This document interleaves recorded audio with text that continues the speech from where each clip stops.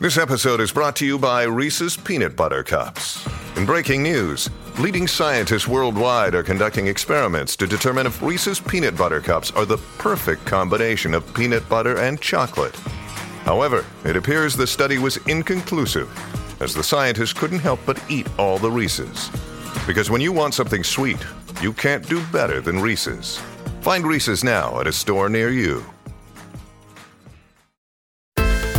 With the very latest in rural news, this is Ag Insights on Mornings with Ian Smith. Collier's Rural and Agribusiness. Licence REAA 2008.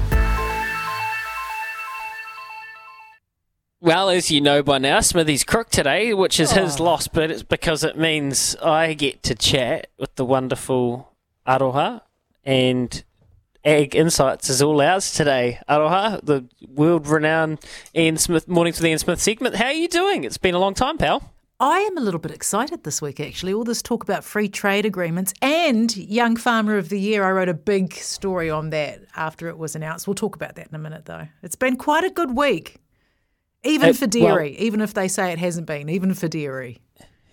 Okay, so there's lots of good stuff going on, and I did see some news about Young Farmer of the Year, so we'll look forward to finding out a bit about that. But you want to start with, and it should be top of the agenda because it's big news, free trade agreement with the EU, which I see has received mixed response from the farming and agricultural community. I think any kind of free trade agreement is going to have some sort of mixed response because they've got such... I think the hardest thing around the free trade agreement that I only just found out, I think this morning, especially when it comes to dairy, was because they've got like a million different sorts of rules and you can't get rid of every single one. So they're better off, but they might not have won as much as some other players in the free trade agreement. So Prime Minister Chris Hipkins and Damien O'Connor took off on a plane to Brussels. They witnessed the signing, and it's been in the news ever since. When it comes in, 94% of product lines will be tariff-free, including horticultural products like kiwi fruit and apples, as well as wine and seafood. The news wasn't, well, look, put it this way, it wasn't anywhere near 94% in terms of dairy and meat products. But the EU Trade Commissioner said there were always sensitivities around agriculture, but the agreement retained appropriate precaution for things like beef and sheep meat. That sounds like some diplomatic language. When I did some investigations into it, basically I found out that the guys who went in and negotiated for it fought really hard like Tyson. I don't know if I should use the word Tyson. Maybe another boxer who did really well, Muhammad Ali. So they went in there and they fought hard and they got the very best deal they could.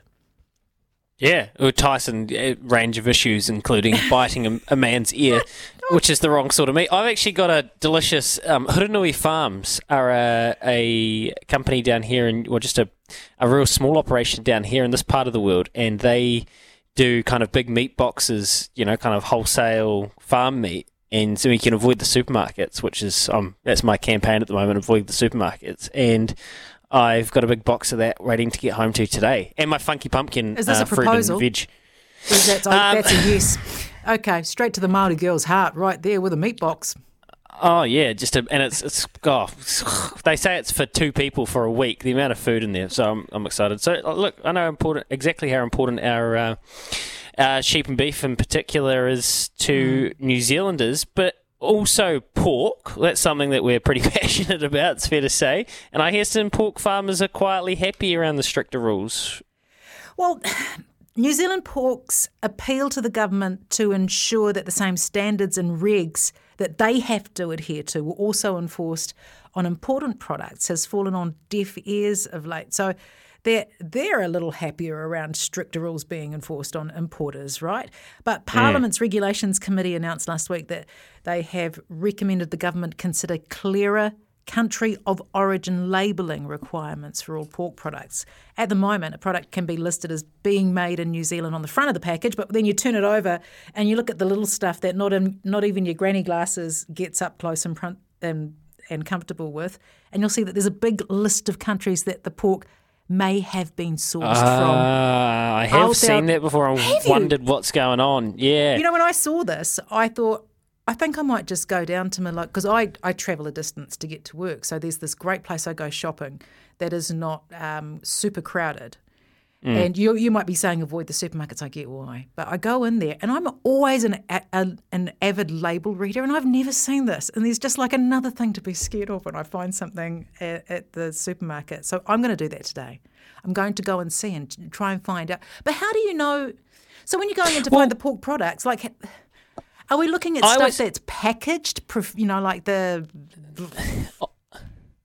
I kind of always just assumed it was, and I don't know this for a fact, but I always thought it was probably because they might have certain cuts or certain bits of meat in their workshop that they can't, a billion% guarantee don't get in to so they have to say it. But for the most part, it is New Zealand pork, and you'd be, we were talking a tiny fraction. I always thought that was the case. But I always thought it was like, I'm having a Ryan Bridge total speculation, make up a story moment, where it was because they may have had other products from other places being processed in the same equipment, and they couldn't.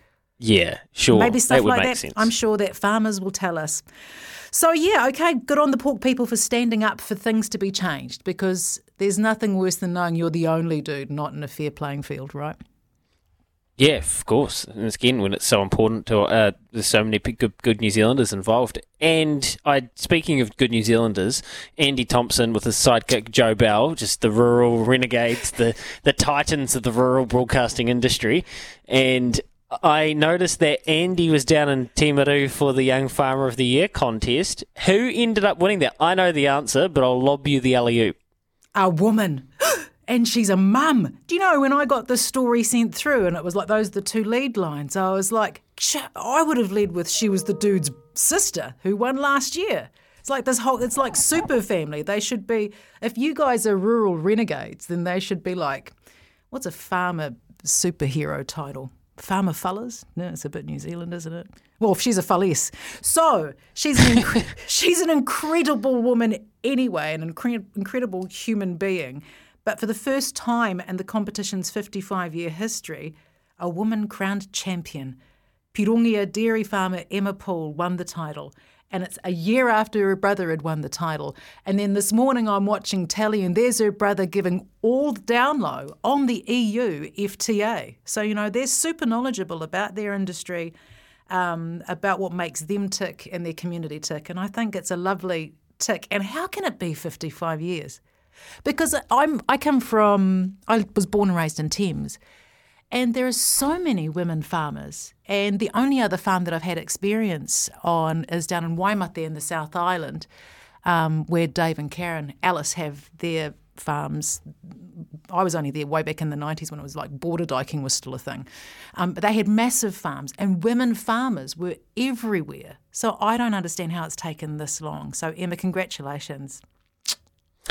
Yeah, it's trailblazing. It's really, really cool. And if you want to hear the chat that Andy had with her, you can go to the Rural Roundup podcast page and listen to that. And I'm going to go and do that because I'm curious. I think it's really special, and the family connection, but also just doing something for the first time that is overdue. Very good, Aroha. This was fun. This was fun. I would like to know what the criteria is for Young Farmer of the Year, because I would like to see what we're Is there an age limit? On. Well, if it's Young Farmer of the Year, I guess it must be. Oh, Koro down there milking his nanny goats isn't going to get a nomination, is he? Joe would know. He's the farm, the rural roundup expert. But maybe we'll get Joe to do a bit of Googling and we can educate everybody on the other side of this. Thank you, Anna. Great to chat. Cheers. Love your face. Very good. Collier's Rural and Agribusiness. Do we have an outro sting to play there, Joe? With the very latest in rural news, this is Ag Insights on Mornings with Ian Smith. Profit from the best advice with Collier's Rural and Agribusiness. Licence REAA 2008. And just a couple of texts before we shoot off and get back with Staffy. Jack McDonald is New Zealand's version of Babe Didrikson. Yes, good point. I see Baz has Stokes in at Cambridge Synthetic on Thursday and Rabada on Wednesday at Riccarton Synthetic. A chance to go bang bang for Baz and the GGs. Cam, they'll both be very good chances as well. Stokes are first up, but Rabada's found his form down here in the South Island. Greatest sportsman, Jim Thorpe, unnamed texter. Shohei Ohtani, is it the equivalent of Luke Brooks at the West Tigers, good player in a bad team? Maybe Simon Mannering on the Warriors. Look, no offence to Luke Brooks. I won't say have a bad word spoken about Simon Mannering, but I'd say Shohei Ohtani's got a bit more talent than Luke Brooks at his respected craft. I think that's probably fair to say. Back soon.